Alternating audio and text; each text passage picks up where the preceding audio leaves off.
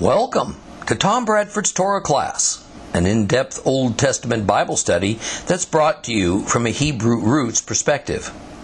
This week's lesson is week number 24, the book of Matthew, chapter 7, continued. All right, as we continue in Matthew chapter 7 today, we're going to review what we covered in the prior lesson. So let's begin by opening our Bibles and reading the opening verses of Matthew chapter 7. Matthew chapter 7. If you have a complete Jewish Bible, it is on page 1231, 1231. And we're just going to read verses 1 through 6. Don't judge so that you won't be judged. For the way you judge others is how you will be judged. The measure with which you measure out will be used to measure to you. Why do you see the splinter in your brother's eye, but not notice the log in your own eye? How can you say to your brother, "Let me take that splinter out of your eye," when you have the log in your own eye? You hypocrite! First, take the log out of your own eye, and then you will see clearly, so that you can remove the splinter from your brother's eye. Don't give to dogs what is holy. Don't throw your pearls to the pigs. If you do, they may trample them under their feet, then turn and attack you. Round a century ago, Thomas Walter Manson, who was a biblical scholar that lived and wrote in England, said these words about the first verse of Matthew chapter 7. He said, "The whole business of judging persons is in God's hands, for He alone knows the secrets of men's hearts. This does not mean that we are not to use all the moral insight we possess in order to discover what is right and wrong, but that we are to confine ourselves to that field and refrain from passing judgment on persons. For our judgment is itself a factor in shaping their lives, and a harsh judgment may help a fellow creature on the road to perdition." You know, I like what Manson had to say, because he looks on the other side of the coin of what is written in verse 2. That is, in the second verse, Christ goes on to explain the reasons why it is beneficial for a worshiper of God to refrain from judging another person. It is that by whatever measure we judge others, God will judge us. So it's better for us that we don't judge others at all. So what Manson addresses is the harmful effect that our judging of another may have on them. And perhaps no greater judgment can come upon a person than to be shamed. And for the most part, judgment is shaming. In our day, in the Western world, shaming is mostly an emotional matter that leads to embarrassment, maybe humiliation. Lately, it has taken on a political element to it. But that emotional matter can very well, as Manson says, shape our lives. For instance, when a young person is over and over again reprimanded by being shamed or told they are stupid or worthless, such will eventually become the loom from which the fabric of their life will be woven. But in Christ's day, and still to this day, in many parts of the world, such a shaming judgment could immediately alter a person's precious social status. Thus, a public judgment was very serious. It was immediate in effect, and it usually demanded a remedy of revenge in Christ's day. Thus, for a modern Western Christian, the idea of not judging others is kind of abstract and can be difficult to conceptualize. It's less abstract in the East. Therefore, we can get all kinds of strange ideas about what judging and not judging means and looks like in actual practice. Now, verse 2 makes a consequence of our wrongful judging of another into an issue of proportional justice. Yet let's not make the mistake of thinking that how we judge and how God judges are the same things or accomplished on the same plane. Our judgment means that we look with disdain at how someone might appear to us, or perhaps in their dress, or we might determine that a person's worthiness is according to their race, or their nationality, or their tribal loyalty perhaps is inferior to our own. Or maybe we do so from nothing more than what someone says or from a custom they follow that we find primitive or ignorant. So we ridicule them. We condemn them. We deplore them in an effort to diminish them and thus inflict shame. Now, the implication Jesus makes is that we don't know that person's intent, motive, true character, and often we don't know their circumstances. But even more important, we have no idea how God sees them. Clearly, this judging that Yeshua speaks against has nothing to do with criminal activity. Christ is not saying that we shouldn't make a determination as to a person's guilt or innocence based on factual evidence of wrongdoing, all right, that includes being, say, eyewitness to a crime. Now, ironically, for us to judge and shame another in the typical non-criminal sense results in God judging us in the criminal sense. That is, our judging by deploring our fellow man becomes our sin. It becomes our crime in God's eyes. So God will put us on trial accordingly. When does this trial occur? Most Bible scholars say that the wording in Matthew means it will happen in the future, at the end of days when God judges everyone. No doubt this is true. And yet, his judgment upon us may also have temporal consequences during our lifetimes. See, the matter of judging another person is so important to Yeshua that he continues and he expands on this basic principle in verses 3 through 5. Here appears the famous metaphorical expression about a log in one's eye compared to the splinter in the eye of the person that's being judged. The bottom line to this is that the outward behavior exposes that person's inner condition. It reveals their hypocrisy. That is, the person who judges and shames another is nearly universally a hypocrite, according to Jesus. They are supersensitive to what they see as wrong in another because that same wrong exists, probably in even greater measure, within the accuser's own heart and mind. Thus, the problem and the solution lies not with the accused, it lies with the accuser.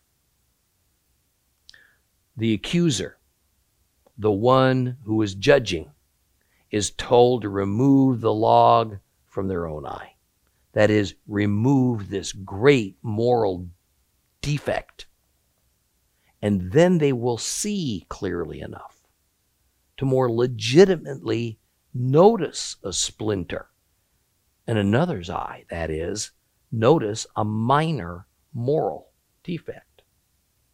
But of course, it goes without saying that once we truly realize the enormity of the log in our own eye and we repent of it to God and then hopefully remove it, then being on the lookout for splinters in the eyes of others usually comes to a halt. Listen to what Paul had to say about this. In Romans chapter 2, verses 1 through 6, we read this. Therefore, you have no excuse, whoever you are, passing judgment. For when you judge someone else, you're passing judgment against yourself, since you who are judging do the same things he does. We know that God's judgment lands impartially on those who do such things. Do you think that you, a mere man passing judgment on others who do such things, yet doing them yourself, will escape the judgment of God? Or perhaps you despise the riches of his kindness and his forbearance and patience, because you don't realize that God's kindness is intended to lead you to turn from your sins. But by your stubbornness, by your unrepentant heart, you are storing up anger for yourself on the day of anger, when God's righteous judgment will be revealed, for he will pay back each one according to his deeds. What I'd like for you to take from this is the idea that the act of judging, as spoken about in Matthew, needs to be primarily understood within the context of shaming. And that God will pay back, both in our present lives, but especially in our eternal future, for doing such a thing that he regards as having no place in the lives of his worshipers. Now, in verse 6 is yet another famous saying of Jesus about not giving to dogs what is holy and not throwing pearls to pigs. Now, obviously, this is another metaphorical statement, but what is it illustrating? It is about the necessity of keeping the ritually clean apart from the ritually unclean, the holy separated away from the profane. To understand it, we must see that it is within the context of the arrival of the kingdom of heaven. Listen to this statement in the book of Revelation that I think helps to clarify what Yeshua is attempting to impart to his listeners. Now, regarding the new city of Jerusalem, the capital of the kingdom of heaven, we read this in Revelation chapter 21, verse 27.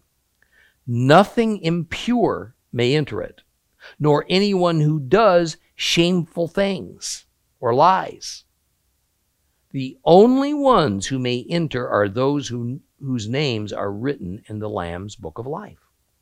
See, we are instructed to stay separated from the unclean and from the profane, because things and people who are characterized by uncleanness and lack of holiness have no place in the kingdom of heaven. Let's move on to verse 7. Open your Bibles back up to Matthew chapter 7. We're going to read 7 through 11. Once again, we're on page 1231 if you have a complete Jewish Bible. Keep asking, and it will be given to you. Keep seeking, and you will find. Keep knocking. The door will be open to you. For everyone who keeps asking receives. He who keeps seeking finds. And to him who keeps knocking, the door will be opened.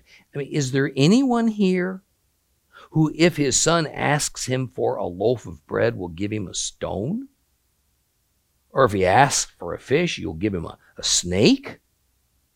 So if you, even though you're bad, know how to give your children gifts that are good, how much more will your Father in heaven keep giving good things to those who keep asking him?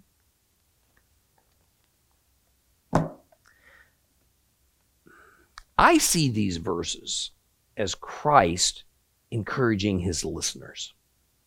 This, after giving them several pretty hard lessons and the severe consequences of obedience.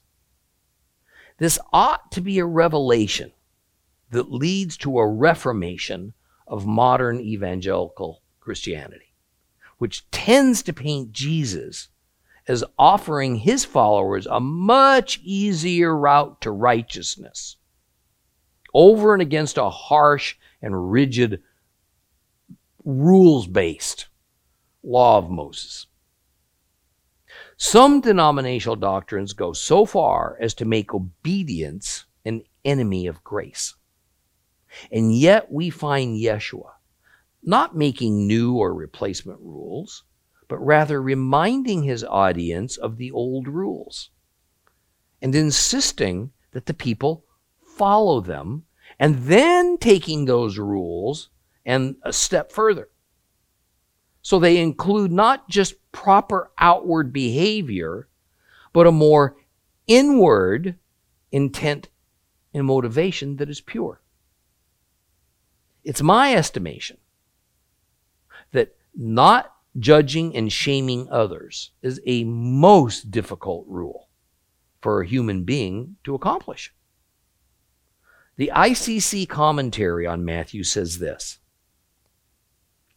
because human beings unhappily possess an inbred proclivity to mix ignorance of themselves with arrogance towards others, the call to recognize one's own faults is a commonplace of moral and religious traditions, including the Bible. The reality is that Christ, in his Sermon on the Mount, has thus far set forth a high ideal of the law of Moses and the entire Hebrew Bible that seems as though he has, under his own authority, moved the goalposts of righteousness.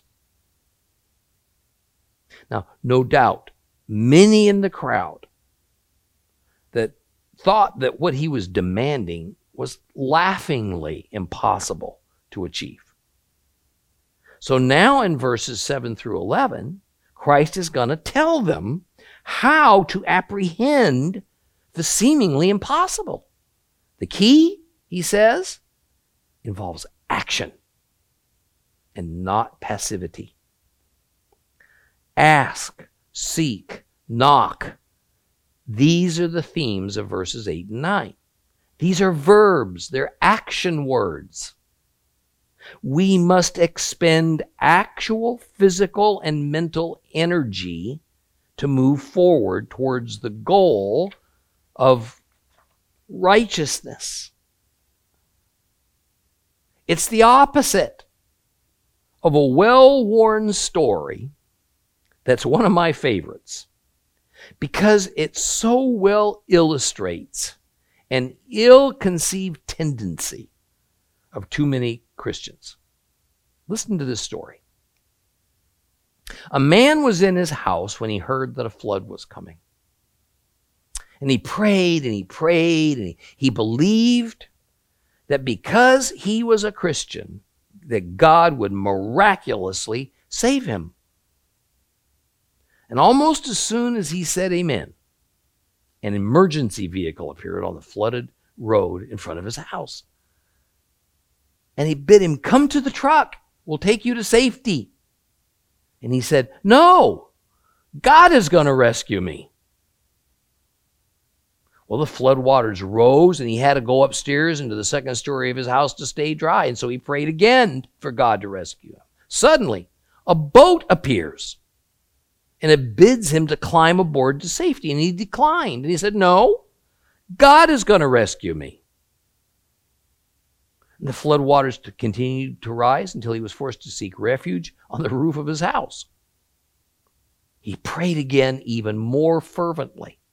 Soon a helicopter hovered over him, let down a rope and a harness, told him, put it on, and they'll pull him up to safety. He says, no, God's going to rescue me. A few minutes later, the rising floodwaters swept him away to his death. And upon arriving in heaven, he had confronted God. And he said, I have faith. Why didn't you rescue me? And God said, I tried. I sent you a truck, a boat, and a helicopter, and you refused them all. Ask, seek, knock. Christ has given us the means to rescue. Will we take advantage of it?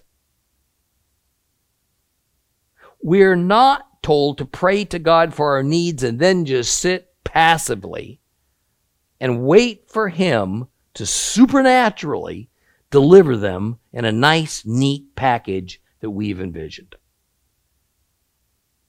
On the other hand, it's not that if we work at it hard enough, we will cause what we want from God to come about. Yeshua says that if we ask, it will be given. If we seek, we will find. And if we knock, the door will be open. You know, he's not giving a terribly deep riddle or a difficult principle to the people here. The meaning is, you have to do something to become a member of God's kingdom. So one way to help grasp the point is to see it in the negative instead of the positive sense. If you want something and you don't ask for it, then of course the person who has what you want and has no idea about it, and you're not going to receive it. If you don't begin to search for something that you want, you won't actively seek it, then of course you'll never find it. It's like the old sports expression that you'll never hit a home run unless you get that bat off your shoulder and swing at the ball. And if you want to go in a place that has a door between you and your destination, then naturally you got to knock on the door to let the owner know you're there. Otherwise, you'll remain standing on the outside looking in. It's simple. These principles aren't so much theologically driven as they are common sense. So coming to God and becoming a member of his kingdom is a dual venture. Both God and the worshiper must do their parts. And because God will never fail at his part, all the onus lies upon us. We must be active by seeking, asking, and knocking. So we have another case in the Jewish Matthew's presentation of the Jewish Jesus' words that reveal a truth on two levels. On the Pshat level, it is simply common sense that to gain access to the kingdom, we must ask, seek, and knock as we would for most anything else that we wanted. But on the Remez level, it is a deeper spiritual truth that says we are not to be discouraged by the target of moral perfection that Yeshua says we must pursue. Rather, even as is common among all things in life, if we ask, God will give. If we seek, God will show us the way. If we knock, the door to the kingdom of heaven will be open to us. I mean, what an optimistic expression of a great eternal joy that indeed can be ours, but it's also of the loving character of God. And to support this truth, Yeshua gives us yet another illustration. In verse 9, he asks the great crowd a rhetorical question. If a son asks his father for bread, would the Father give him a stone instead? Next in verse 10, another rhetorical question is asked. If that same son asked for a fish, would the Father hand him a snake? Now, I say rhetorical because there's only one answer to both of these questions, an emphatic, well, of course not. The Father would never respond to a son in such a way. Please notice the father-son relationship here. While Yeshua is speaking in terms of the natural world, and his illustration thus invokes a human father and his human son, at the same time, it includes the kingdom relationship between God the Father and his Son, Yeshua. Yeshua, as the Father's agent, would not come to him with a request, and then his Father would give him something wholly inappropriate or even dangerous.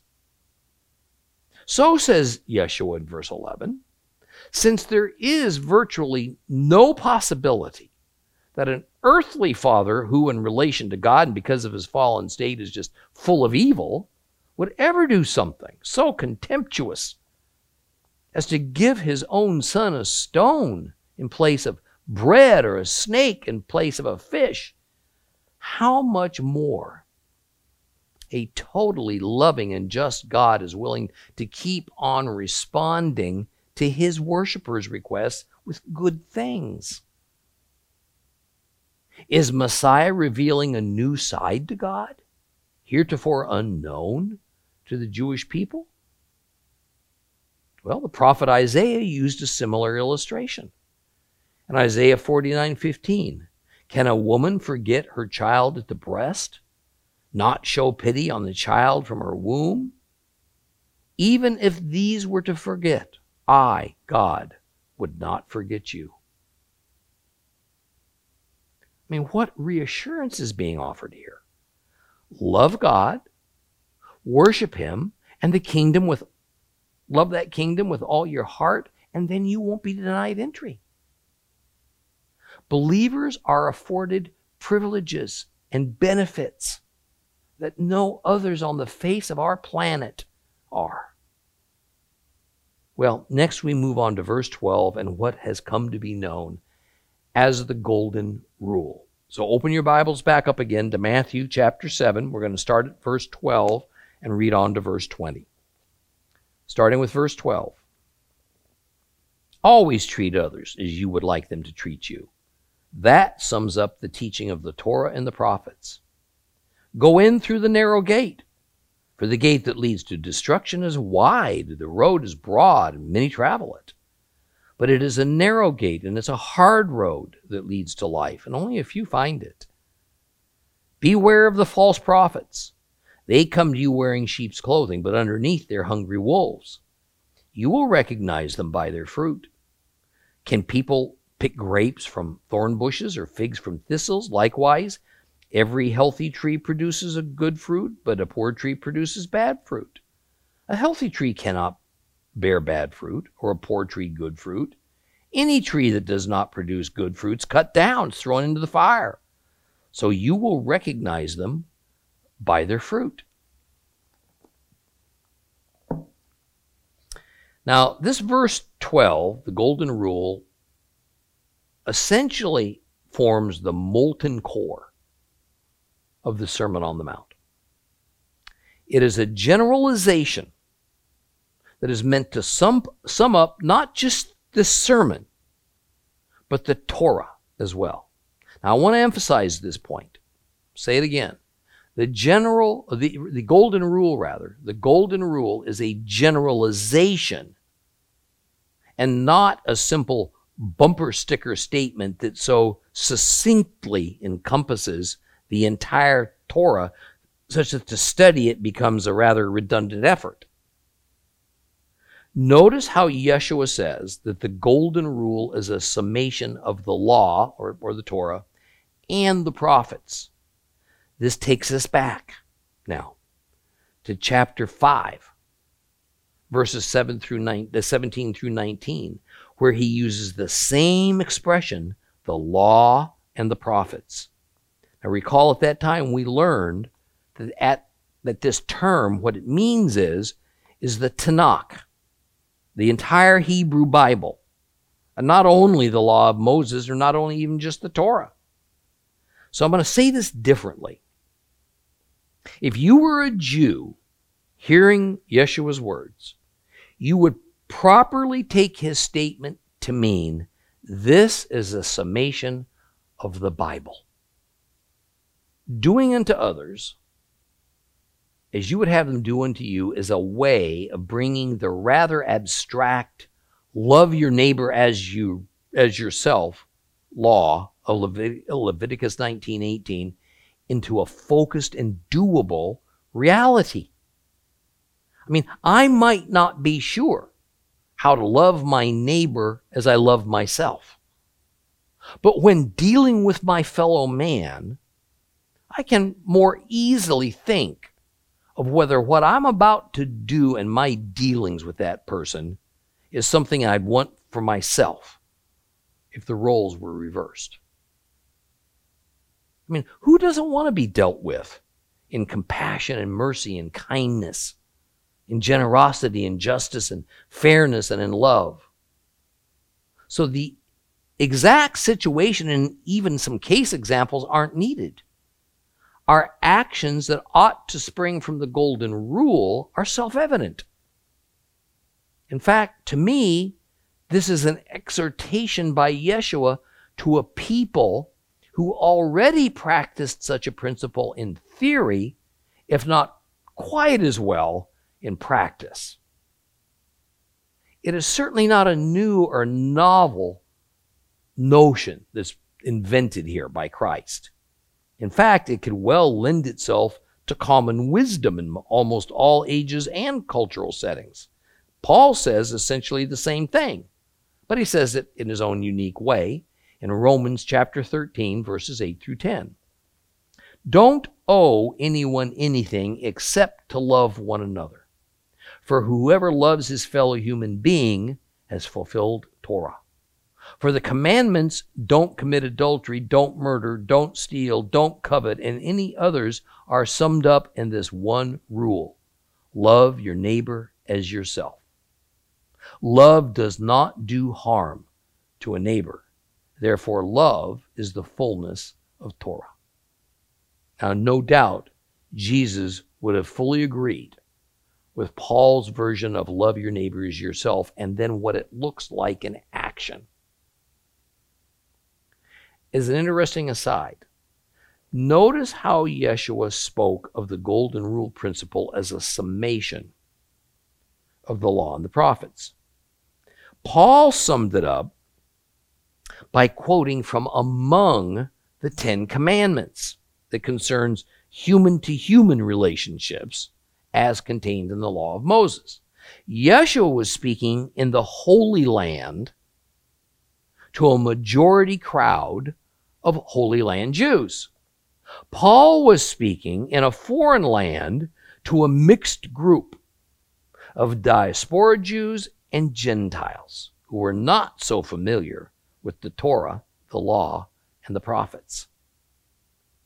So the differences in the words and the illustrations used and even the nuances between what we find Christ saying in the Gospels versus what Paul says in his epistles is not a difference in theology. Rather, it reflects a difference in his audience. Let's move on to verse 13. We now enter a part of Jesus' speech that we might broadly describe as a selection of wisdom sayings. Verses 13 and 14 that speak of the narrow and the broad gates are, again, nothing new within the Hebrew religion. But it is a bit different way of saying a principle that we can trace at least as far back as the Exodus from Egypt. Deuteronomy 11:26 through 28 says this: "See, I'm setting before you today a blessing and a curse. The blessing If you listen to the mitzvot, the commandments of Adonai your God that I'm giving you today, and the curse, if you do not listen to the mitzvot, the commandments of Adonai your God, but you turn aside from the way I'm ordering you today, and you follow other gods that you have not known.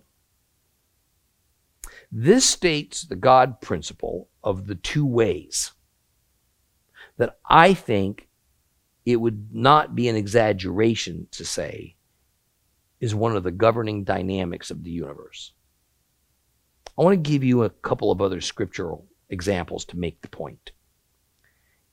In Deuteronomy 30, verse 15, look, I'm presenting you today with, on the one hand, life and good, on the other, death and evil. Jeremiah 21:8. And here's what you are to tell this people. Adonai says, look, I'm presenting you with the way of life and with the way of death. The apocryphal book of 2nd Enoch, in chapter 30, written about 300 years before Christ, speaks of the two ways of lightness and darkness, good and bad. I could give you more examples from well before the birth of Jesus, but the point is this. The idea of the two ways is ancient and thoroughly Hebrew, although there are probably good examples of other historic cultures that held a similar religious philosophy. But always the good way, the way of light, the way of life, the way of righteousness, these are always the more difficult ways.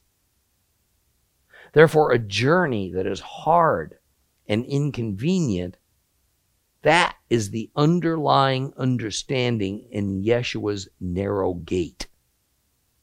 He will use this same mental picture of a small gate or a little portal and the difficulty of passing through it later on in Matthew chapter 19.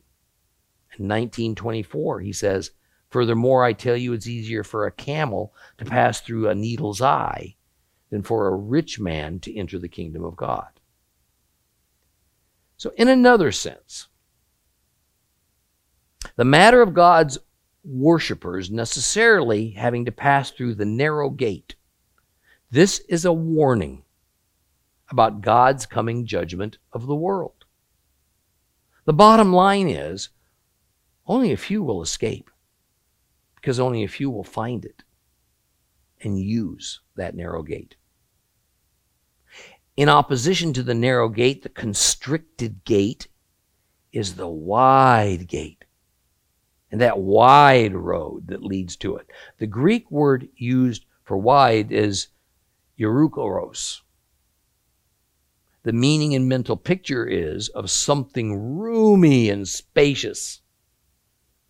One could almost say it means inviting. As with the abstract idea of loving your neighbor as yourself, so it is with entering through the narrow gate. What does that look like in real life? Well, Proverbs gives us a real-world example. Proverbs 28:6. It's better to be poor and live an honest life than to be crooked in one's ways, although rich. So the issue of the narrow versus the broad gate and road involves a moral choice. We are not predestined to enter or to be blocked from that narrow gate any more than we're predestined to enter or be blocked from that wide gate. One may be poor and dishonest, or be poor and honest. One may be rich and dishonest, or rich and honest. Poor or rich are not godly virtues, but honesty is. That narrow gate of honesty, in the case of Proverbs 28 and honesty, is a moral choice. Honesty is a moral choice. Tertullian, a Gentile Christian from the late 2nd, early 3rd century, said this about this passage in Matthew. The way of evil is broad and well supplied with travelers. Would not all men take its easy course if there were nothing to fear? Truer words were never spoken. If it weren't for the fear of God's judgment, why wouldn't a human take the easier, more inviting way that the majority follows instead of struggling to stay on a straight but very narrow pathway, along with so few who set foot upon it, only to end up at an even narrower gateway? You know, it's an interesting, although horrific fact, that the Bible tells us, frankly, that prior to Noah and the great flood, all the way up to Abraham, and then on to Jacob taking his clan to Egypt, and then Moses leading them out, and then from the judges who ruled over God's rebellious people, each one seeking to do what was right in their own eyes, through the era of the kings and the prophets, and then all of God's warnings spoken through them, and then the warnings ignored, Israel sent into exile, it is always the majority of humanity that chooses to take the evil way. So while the love of God is usually the reason we choose to remain on that narrow path, it's the fear of God that is usually the reason we chose that path in the first place. Without that fear, no one would choose the more difficult of the two ways. This is the reason that I and some other pastors and Bible teachers rail at this modern brand of a cheapened Christianity that chooses to diminish any healthy fear of God and instead speaks only about his love. Could it be that this is the dynamic at play that has seen a steady and accelerating decline in Christianity in the West for the past 75 years? That is because the fear of God has just been shoved to the background or removed altogether. Fewer seekers see reason to step foot onto that narrow road. And those who do often soon step off of it at the first sight of difficulty. Well, verses 15 through 23 have as their subject false prophets. Oh man, I could speak for weeks on this, but I'm going to resist that urge in order to stay on track. So after Yeshua offered a number of words of encouragement, he now immerses himself into addressing what was no doubt an enormous problem in his day, not unlike the enormous problem it is in our day. Let's understand something. Yeshua is not talking about the false prophets of the pagan world. He is talking about the false prophets of the Jewish religious world. But even more, since his entire goal was to prepare the people to accept him as their Messiah, and by the way, something he has yet in the book of Matthew to publicly declare, then in a more pointed sense, he is speaking to believers. He is speaking to you. He is speaking to me. He is speaking to Christians, Messianics, the church, the believing synagogues, because it's out of these that come the false prophets he's talking about. Now, first of all, let's understand what the term prophet means to Yeshua. See, it was a broadly used term in his day.